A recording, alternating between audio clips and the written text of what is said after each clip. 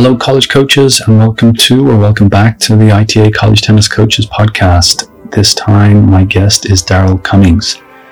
Daryl accumulated over 600 wins during his 20 years as a college coach at Norfolk State University, Virginia Wesleyan, and Old Dominion University. You've probably come across Daryl on social media or on his YouTube channel. You may also know him as one of the founders of the UTR, although he keeps that a big secret. In this podcast, Daryl shares his insights into how coaches can develop their entrepreneurial spirit, their marketing skills, and what he would do if he was the czar of college tennis for a day. I hope you enjoy my conversation with Daryl. Daryl Cummings, welcome to the ITA College Tennis Coaches podcast. David, great to be here.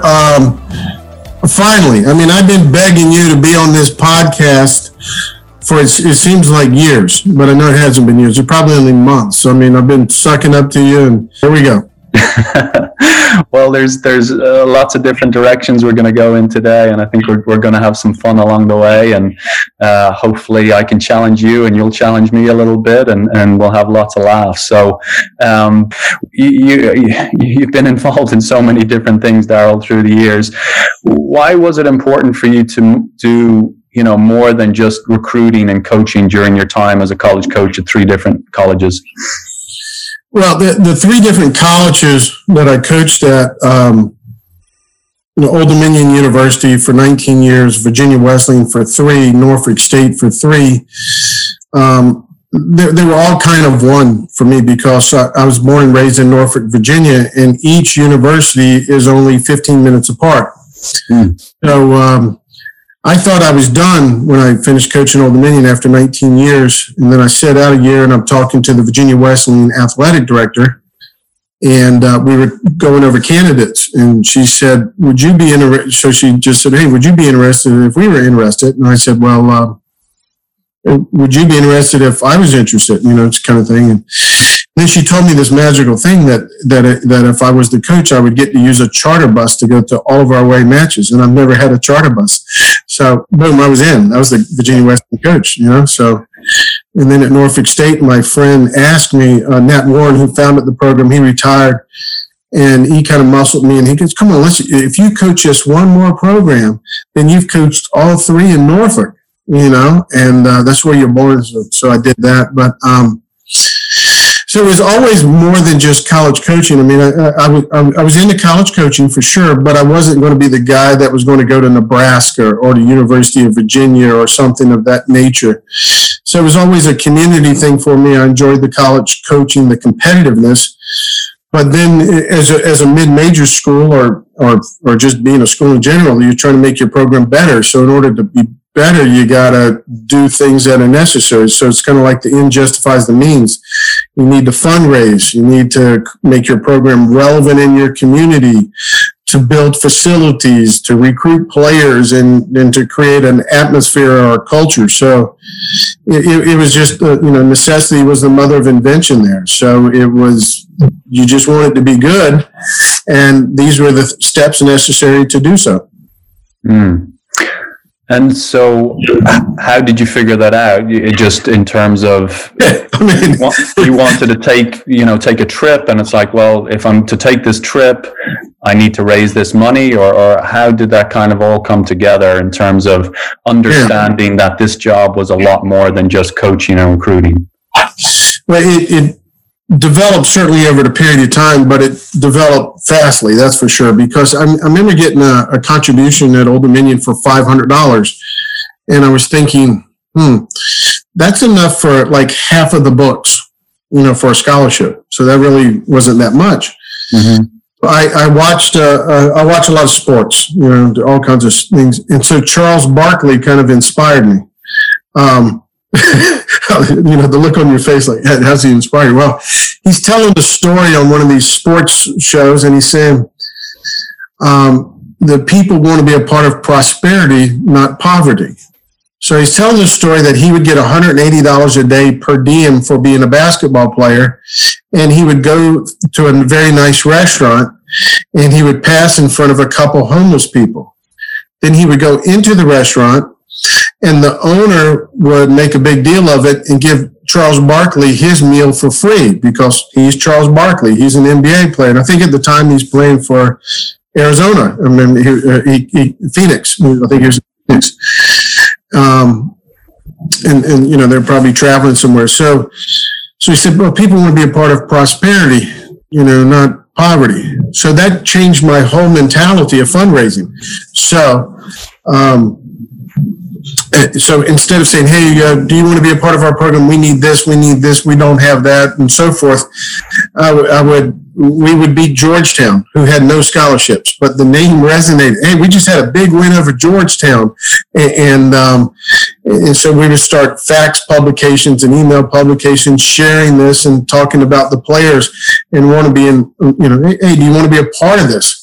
So whatever a part of this is. So from there, then learning that different people will contribute differently to your program. So some would, would want advertising dollars, or some are interested in facilities, or some are interested in endowments, which endowments still many college coaches and many people don't even realize the value of endowment, or annual giving, or just being a part of your events.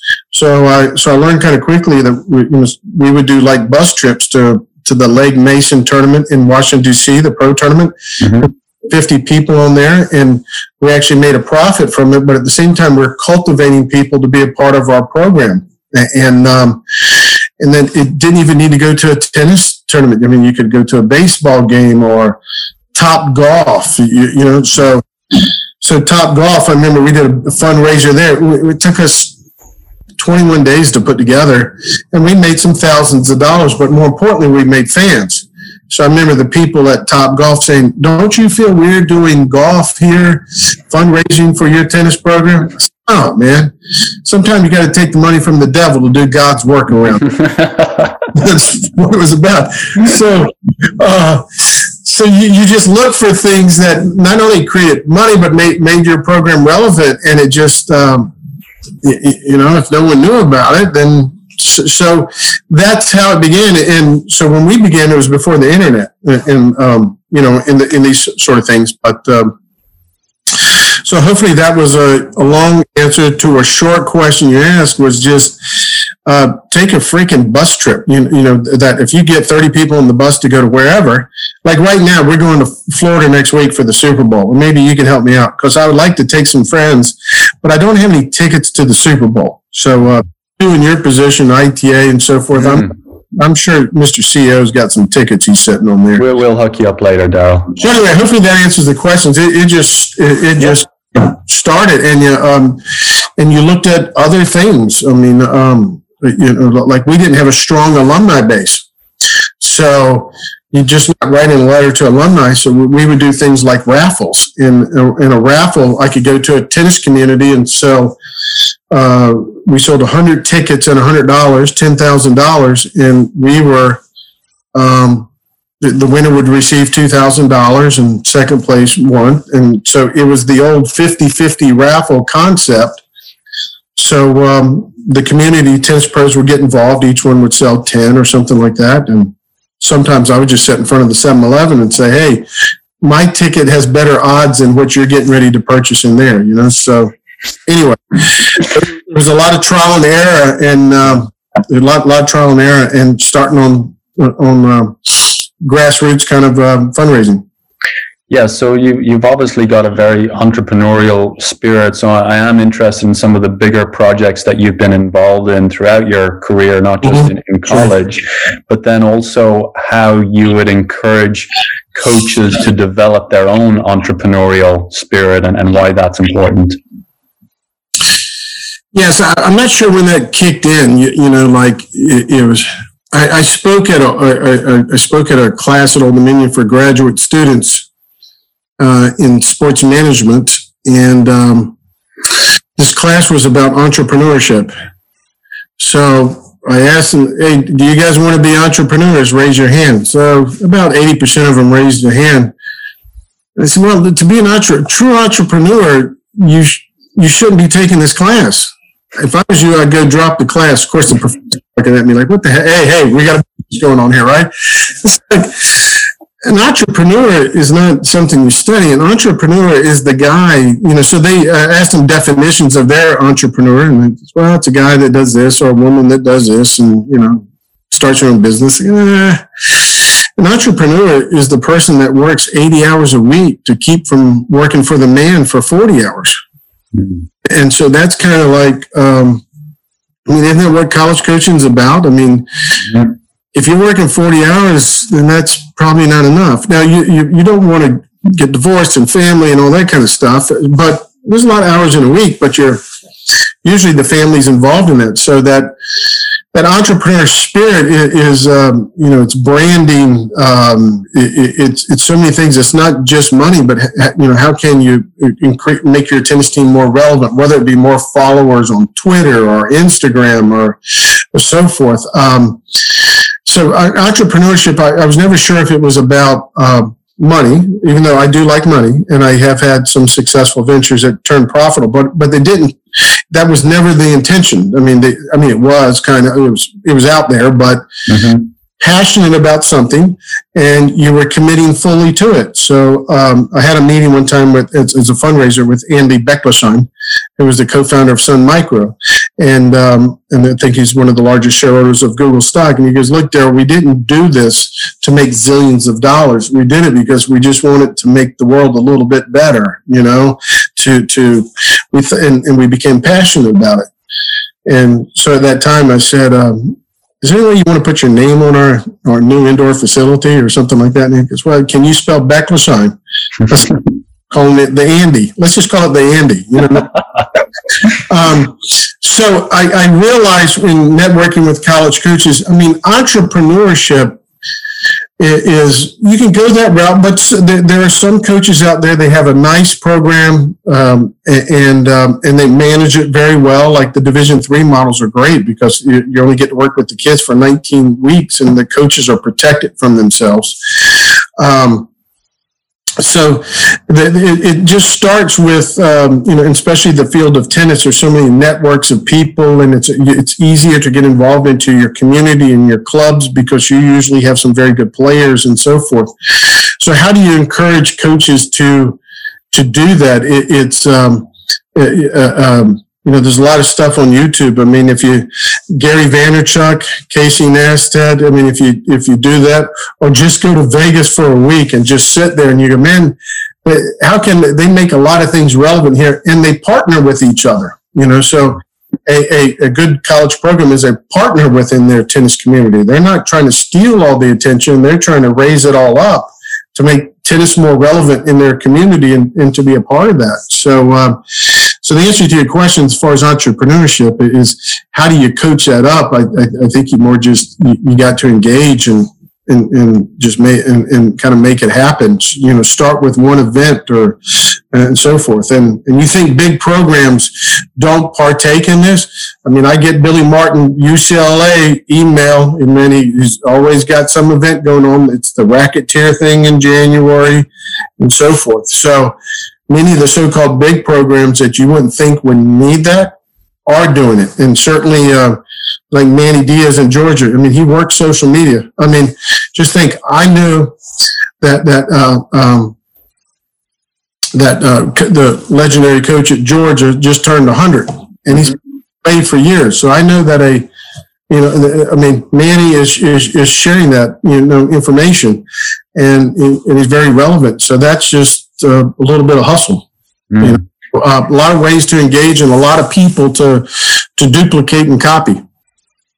Yeah, I really love what you said about the college program just being part of the greater tennis community, and nobody's necessarily better than anybody else. If we all help each other, it's good for tennis, it's good for the individual club or the park or the high school, and also the college. So what are some maybe low-level things that coaches can start doing on a weekly, daily, monthly basis? You know, is there an event that might be easy to get started, you know, and start growing? What other things around social media in terms of making those contacts? How, if you were a new coach getting started in a different part of the country, where you maybe don't have the connections that you had growing up, you know, where you are in Norfolk, how would you go about that? The first thing is just to figure out what's around you, you know, the tennis clubs, who are the playmakers into that community, and you just start with gathering some emails and some contact and a cell phone number. Then you can start with the email list, sharing information about your program. We have this new recruit coming. So email, it's still, you know, this isn't the 80s where, well, I don't even know if there's email in the 80s. Let's say it's the 90s. This isn't where you get a 90% open rate, but it's still relevant. So, you typically get 30% or something like that. But just start with gathering up some emails and sending out an email once a week about your program. And then also you can recognize someone else in the community at some point. It could be a tennis pro that just did very well in some age group tournament. Just start with the email and build that list. And then you can incorporate your recruits so that are emailing you, maybe the ones that don't fit into your program, on this list. And now you're providing a community information about the program. So that's just always, that's a basic one to get started, and does take some time. And then, of course, engagement on social media, liking all the people around. You know, Facebook's a good one. It's kind of good for all age groups, but just liking all the pros, getting them to be your friends and so forth. And then it just progresses from there, because now that you become more relevant when you're recognizing someone's birthday or so forth. Like we just mentioned, Dan Miguel's birthday was recognized, and so everybody's a rock star in their own community. And so you start with the emails and then the social media, and then from there, then you just kind of parlay it into events, like, you know, a road trip to a baseball game or something like that, or to a play. And then you have the local tennis pro or tennis director at one of the clubs that you guys can partner in it. And it can be an entrepreneurial activity where the coach can earn extra income, or it can be an entrepreneurial activity where you can raise money for your program or for an assistant coach or something like that. But just starting with those basics and just engaging right away. It doesn't need to be some long-term plan there. It's gathering of some emails, some cell phone numbers, and just informing people using technology of what's going on with your program. Mm-hmm. And you talked a little bit about that relationship you had with Andy, the major investor in Google. I can't say the last name. Never mind, spell it. Beckstein. There you go. But can you talk about maybe how you cultivated that relationships and cultivated relationships with other people of, I guess, high net worth that might be willing to give to your program? Yeah, that particular relationship, one of my former players is his significant other, and they had a child together, so that kind of made it easy. Mm-hmm. In the fundraising component, the people that I've studied that are the best fundraisers are the ones that never ask anyone for money. That it's a constant cultivation of, and then the people will tell you that when they want to get engaged. And many times you cultivate, there are formulas out there with development officers that they can do background checks, and you know they can actually at the big leagues they can tell you, hey, this person's years of, they have no kids and they're 10 years of football tickets at the University of Georgia, and he retired from this, and his expected gift would be that. You know, most of us don't have that information. So if you just treat everybody kindly, you never know what it turns into. our first donation from Gray Folks was I just played tennis with him, and I think his first check was for $3,000, and the next check was for $5,000, and then maybe $5,000. He started to sponsor our tennis tournaments, and then I asked him, "Hey, would you be interested in being in changing tennis in our area?" He goes, "Yes." I go, "We're going to build this indoor tennis center." He goes, "Well," I go, "It's going to be $7.5 million." And he goes, I go, "Would you like to provide some leadership in this?" He goes, "Great. How much can I do that?" "Yeah." "How much will it cost?" I said, $1 million. So he asked me the price. And so now we have the Folk Stevens Indoor, and he went to Clemson. You know,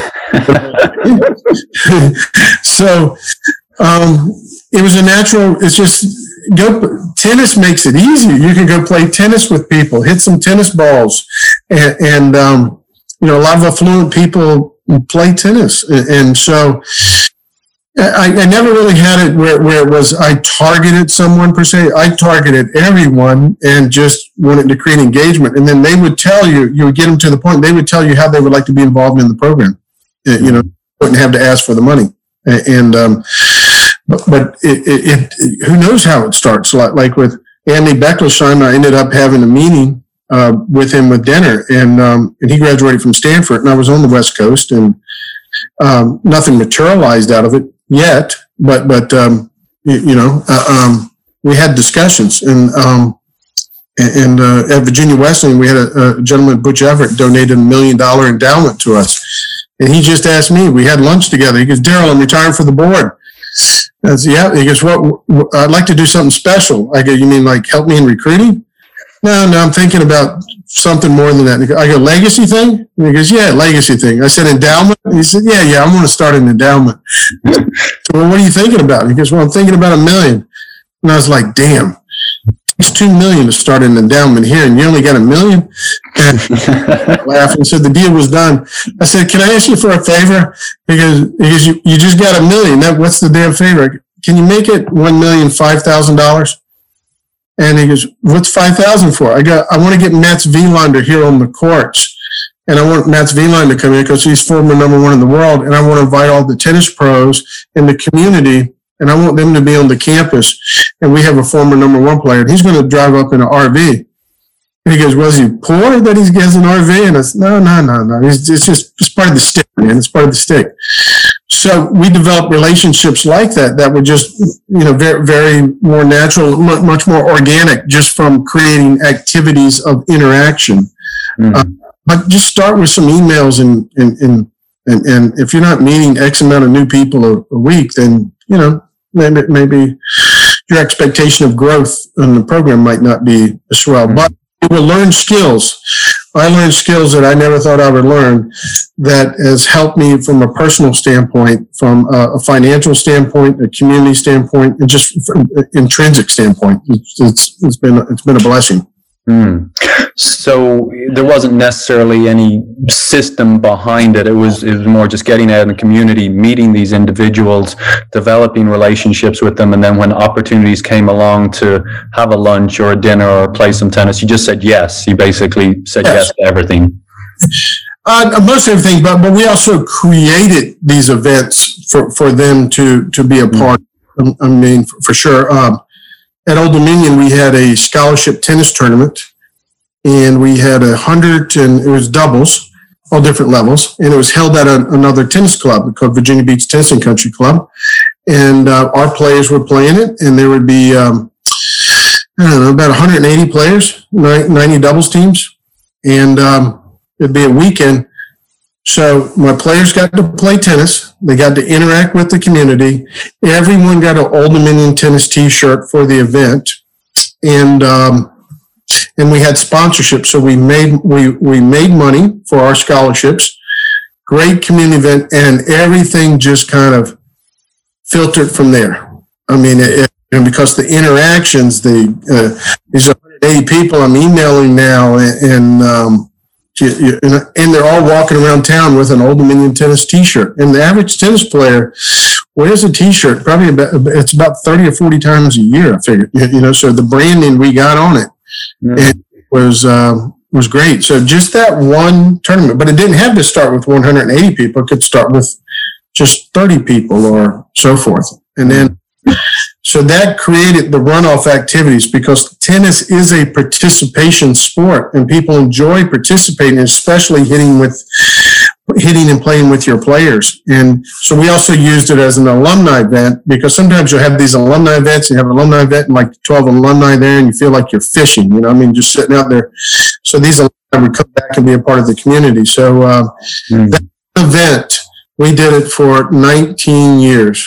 And that one event in the fall just created a bunch of runoff follow-up activities. And then at Norfolk State, we went to the Top Golf thing because it's February, it's cold. Top Golf has fancy. You could hate golf and you could still have I don't really like golf. It kind of bores me. I like watching Tiger to see if he's going to win something, right? But to sit there and eat nachos and watch these women woof on golf balls and they're laughing at each other, having fun and drinks. So that whole Top Golf experience provides the atmosphere for you. By the way, I do not have a sponsorship with Top Golf or endorsed. I think other ones are called the Shack. But starting with that one event and using the sport in the participation, because that's the beauty of what makes tennis so special. It's the nature of the game. Mm-hmm.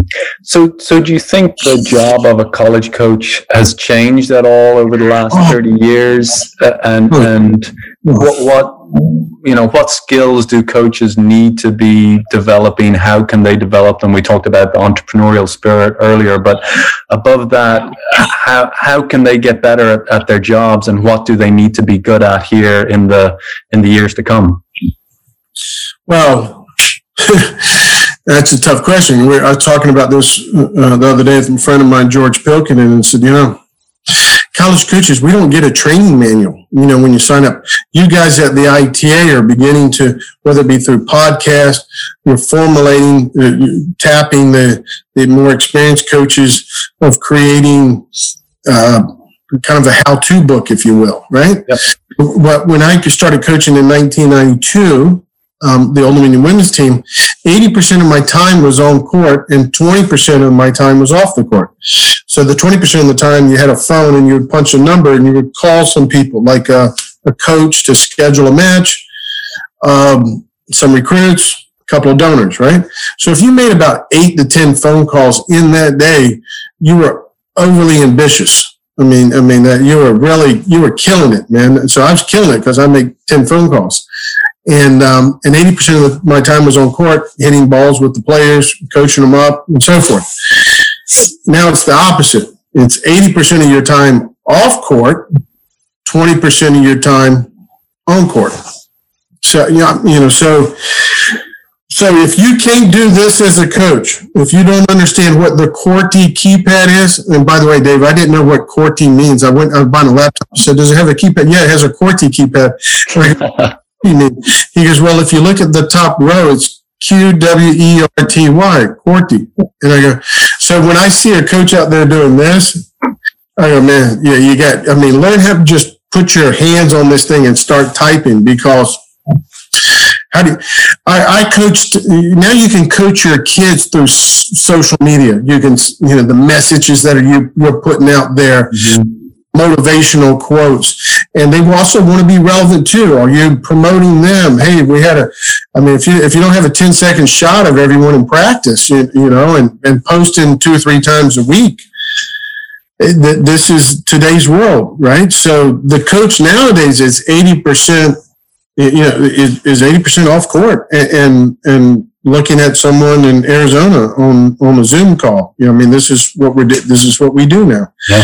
And you're not going to stop this. But at the same time, college tennis, 92, I wouldn't know how University of Virginia did against Virginia Commonwealth unless I drove to Richmond and got a sports page, and I hope it was in there. And I used to cut them out because that helped me in my scouting. Now you can, college tennis has become so much more relevant.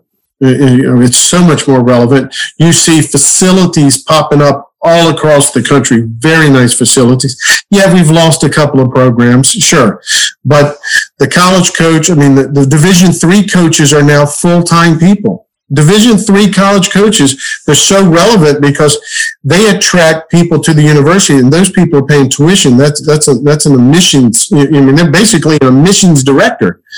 So this whole thing around college tennis has got, and just traveling the country for 4 weeks. I mean, some of these facilities are very important, and you see that with the college coaches now being targeted by organizations, the UTR, for using the facilities to enhance tennis. The USTA programming is targeting college coaches. The college coach has become a very valuable resource. But the expectation is that the college coach has to be much more of a businessman now and has to have a greater skill set than like me in the 90s. I was just a good-looking guy that could play tennis. That's all you needed to be. And I knew the athletic director. Not enough anymore, you know? Yeah. So, there's a lot there to unpack, Darryl. So just in terms of, again, those business skills. So again, most college coaches, they've maybe had a good playing career somewhere. They're good tennis players. They love tennis. They want to provide a similar experience to their student athletes that they had as a student athlete. But it continues to evolve. So, beyond, say the podcast or the masterclass or the things we're putting out there, stuff, PTA, PTR, how can they develop those business skills? Is it just going out, starting some events, learning lessons, speaking to people in the business world, speaking to professors? I mean, how can we help coaches evolve and develop these business skills at a much faster rate? Don't you have an easier question for me? I mean, no, you've been begging me to come on this podcast. I'm going to throw out a hard one at you. Give me some layups, man. I mean, like, how? I mean, how? I guess I need to start a master class. How? So how? Okay, so how? Okay, so the tennis industry is really cool, and tennis is really cool.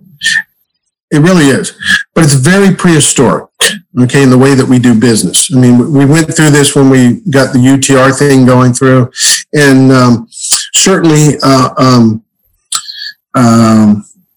you go to tennis clubs, and these clubs still have like a sheet that you make a reservation on, So in itself is a little prehistoric, you know what I mean? I mean, it hasn't evolved. It's still a little old-fashioned, and so like my son graduated from college, Clark. He's working for a startup company, and he played college tennis in Hampton-Sydney, and he just graduated. And it says, when I send him to Hampton-Sydney, you send us your boys, and then we'll send them back as men. So the other night he goes, hey, how do I do a flyer? Hey, really? I mean, Google presentation, like a Google slide. You're going to use a Google slide. Why am I using a Google slide? Well, see, the Google slide, you make it the same size as paper, 8.5, but the nice thing about the Google slide is now you can save it as a PDF, you can save it as a JPEG. But why do I want to save it as a JPEG? Well, you want to save it as a JPEG so you can put it on social media. And I'm going, Sydney, I'm getting a refund on this thing. So how do coaches, so like, for example, if you don't understand this Google stuff, I mean, you can generate a picture and so forth. So, but the answer to your question is, look at other industries on the way they do things. You might not look at tennis. Look at other things. So I study gyms, like the way that they do it and the way people sign up for classes. Like if I could take so I'll use Manny Diaz. I like him. He's a rock star. So if Manny gave me 8 hours a week in Georgia, and I could put this online, and I could use the UTR platform, for example, and now someone can go in there and buy that spot for $300. Now I've just connected the potential buyer to an experience. Mm-hmm. There you go. So now that's an idea. Matter of fact, I might do this with Manny and split it. But those kinds of interactions, those kinds of interfaces, these are out there with Google and a lot of other products. So my point being, study other industries on how they do things. So study. So if you want to be good at good social media, study the people that do it well. It's the Gary Vaynerchuk's and so forth. Go on TikTok. Because, there's a girl there on TikTok with 100 million followers. 100 million followers.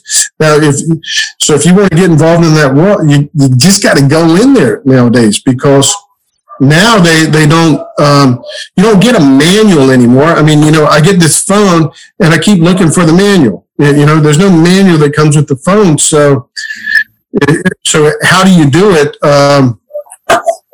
I think I go outside of the industry and study other things. Like when I was just in Vegas, I was like, wow, the partnerships were incredible. Like they were bringing people to Vegas, but just don't come to our hotel. Go to this experience. Go to, if you go to Pawn Shop, the show Pawn Shop? Yeah.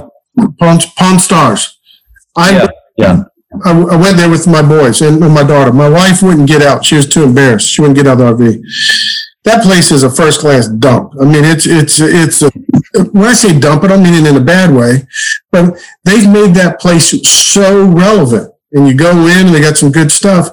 So I'm sitting there going, man, that's kind of an inspiration. So if I'm the coach at Hampton Sydney or Randolph Macon or so forth, hey, to be relevant, someone needs to come. So study what other industries are doing to create relevancy, financial success, be creative. One of the best ITA conventions that I went to, it was about this content. How do you get people to come to the match? And now I was very disappointed because Dick Gould spoke. Dick Gould talked 30 minutes about picking up trash. That's it. But it's so relevant. Like, I walk around and pick up trash because when people come and they see trash, they don't want to come here. And I'm like, Dick Gould's picking up trash. Now, he's got like 15 national championships. Pick up trash too, because, whatever. Or, Greg Patton. I mean, he's Greg Patton. I mean, he was doing the weather. He was doing weather. So sometimes to become more relevant, you need to become more relevant. But to your question is think outside the box and look at other industries on how they're creating relevancies. And some of the relevancies is you can just ask the people on your team. They'll give you that answer because they're following someone who has 2 million followers. Hey, coach, so the coach just looked to the players. I mean, because they kind of know. So I think the answer is like what the ITA is doing. You're putting together content and you're sharing and so forth. And I commend you guys on doing that. That's great. And we see growth in the industry in that, but we're not as good as an industry as we can be, as we will be. Certainly UTR and Mark Lashley came in and kind of joined all the alphabet soup and created dialogue and win-win for everyone and so forth. And others will do that too. And I think the ITA, certainly, I mean, we have some really great coaches all around the country that are very creative. We just share the stories and again, what you guys are doing and look outside the industry. Yeah. 2,500 words, Dave. I mean, did I answer this? 25. Well, in summary, so look outside the industry and learn some dance moves for TikTok. Why did you have to say it so damn easy like that? I mean, that's all you had to say. Yeah. Watch Gary Vee, Casey Neistat, and go on TikTok. If you can't figure it out, then there you go. Yeah, let's shorten up some of these answers. TikTok. So moving on to some of the things that you've been involved in, really interested to get your take on this. So this 7-shot tennis. So I'm interested in learning more about that, how coaches can use it to improve their practices. Is it just like 7-minute abs or what is this 7-shot tennis all about? Okay, so you caught me off guard there. I was going to show you a picture of it. Can I show you a picture of it? Maybe I could. Yes. That might. I've seen pictures of it. I'm just trying to get you to well, it's not like 7-minute abs. No, it's not like 7-minute abs. It's when when we started UTR, that was kind of funny. I mean, it was meant to provide a language to tennis as far as people's level of play. Just as simple as that. Very, very simple. So the sophistication of UTR was the simplicity of it. Hey, it's if you're a level 10 and Tim's a level 10 and I play you guys and I go 6'3", 6'4", 50% of the time, even though I'm losing, yeah, on your level. We're going to have a good match. So that was the simplicity of it. So 7-shot tennis is meant to provide a common language for tennis. There's strokes, there's 6 strokes, and there's 7 shots. So 3 shots are down the middle. 1 is in front of the service line, 2 is behind the service line, 3 is all the way back, like rectangles. So 3 shots down the middle, 1, 2, 3. And then there's a cross-court shot. Okay, that's a 4.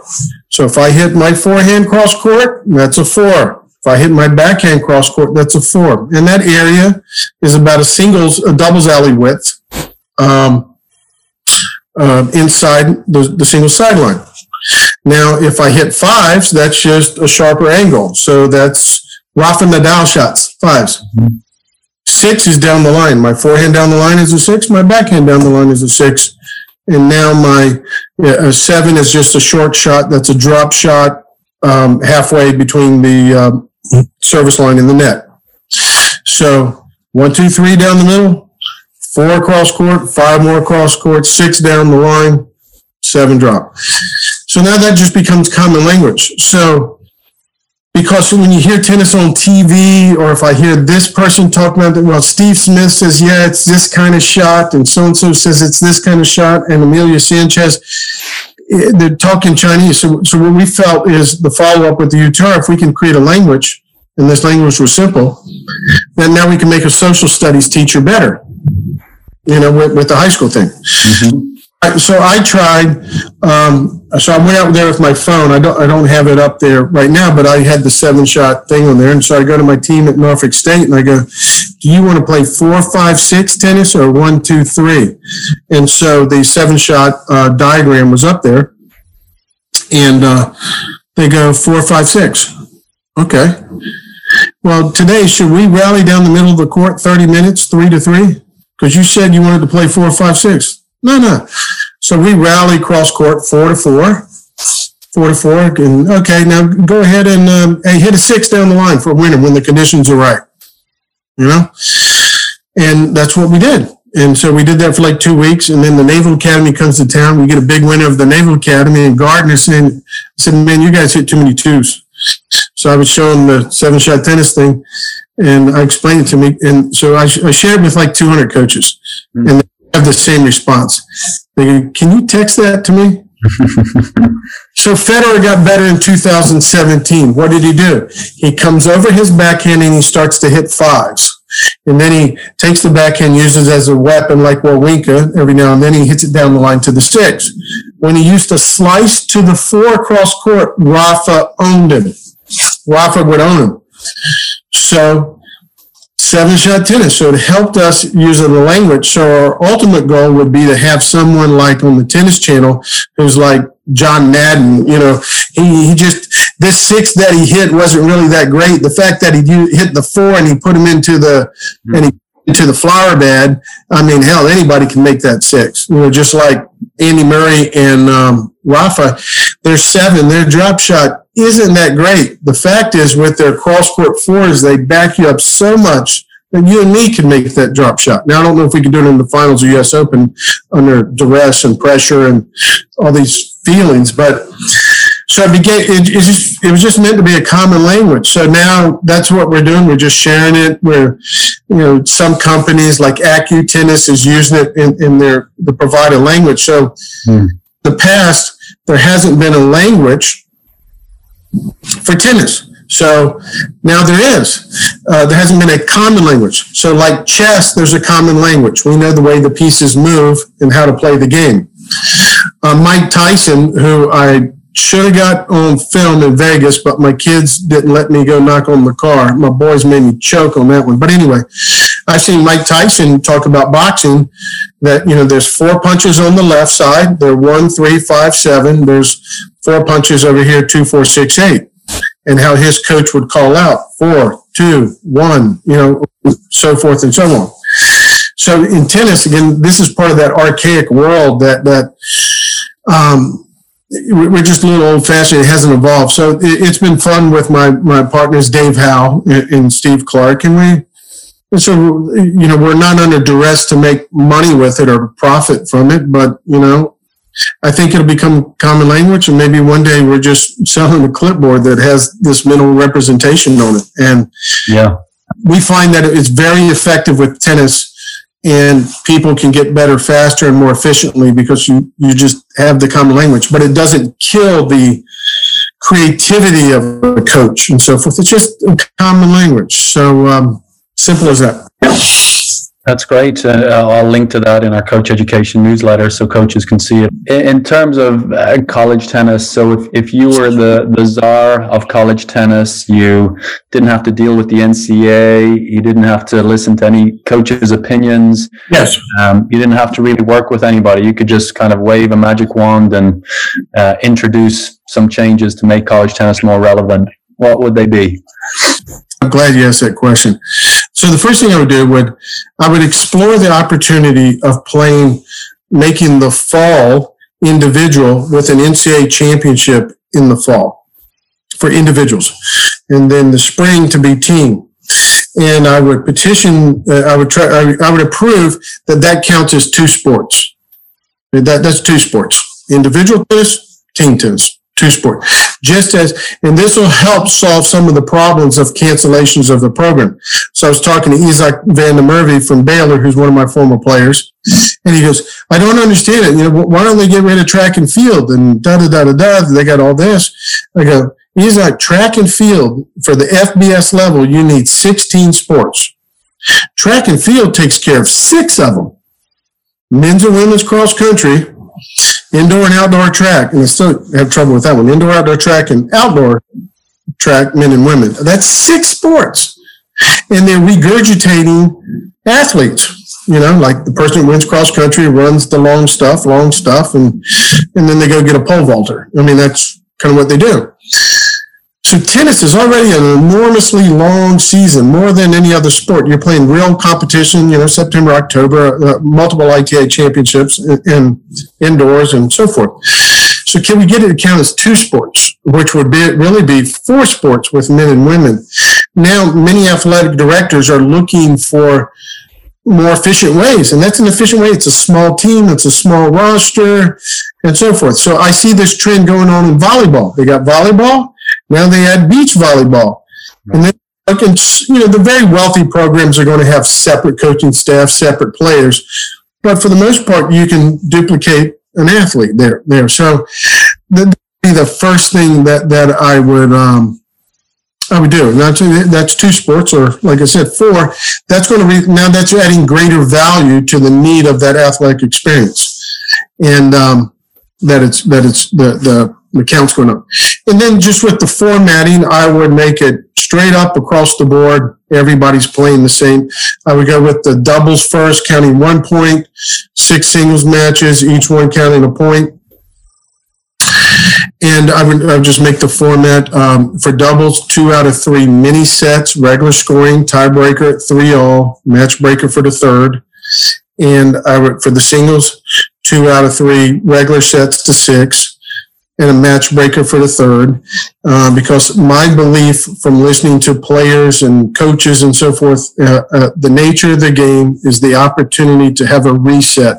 So if you screw up a set, now you get to do that. And the nature of the game is the first one to 4 points, win by 2, and that's the advantage of the deuce of regular scoring, playing with the deuces and playing it out that way. I find I'm not anti no-ad. I think no-ad is extremely entertaining. It's very entertaining. It kind of reminds me of the circus. The circus was very entertaining but there's no more Ringling Brothers and Barnum and Bailey Circus anymore. It's gone, you know? So it is very entertaining. I just don't think it'll last. So as a czar of tennis, I'm signing the executive order, and that's going into play tomorrow, and we're going to use it for the national indoors and the NCAAs, and we're done. And all complaints will come to your email. Okay. They're coming anyway, so. All right, Darryl. So I need some quicker answers here. Okay, this is the rapid fire round we're getting into. So short answers. What is a book that made a major impact on you as a coach? Let's see, Crush It by Gary Vaynerchuk. Okay. He's a few books, right? He's 3 or 4 books out by now. Jab, jab, right hook. Jab, jab, jab, right hook. I think that's a must read for all coaches, and Crush It.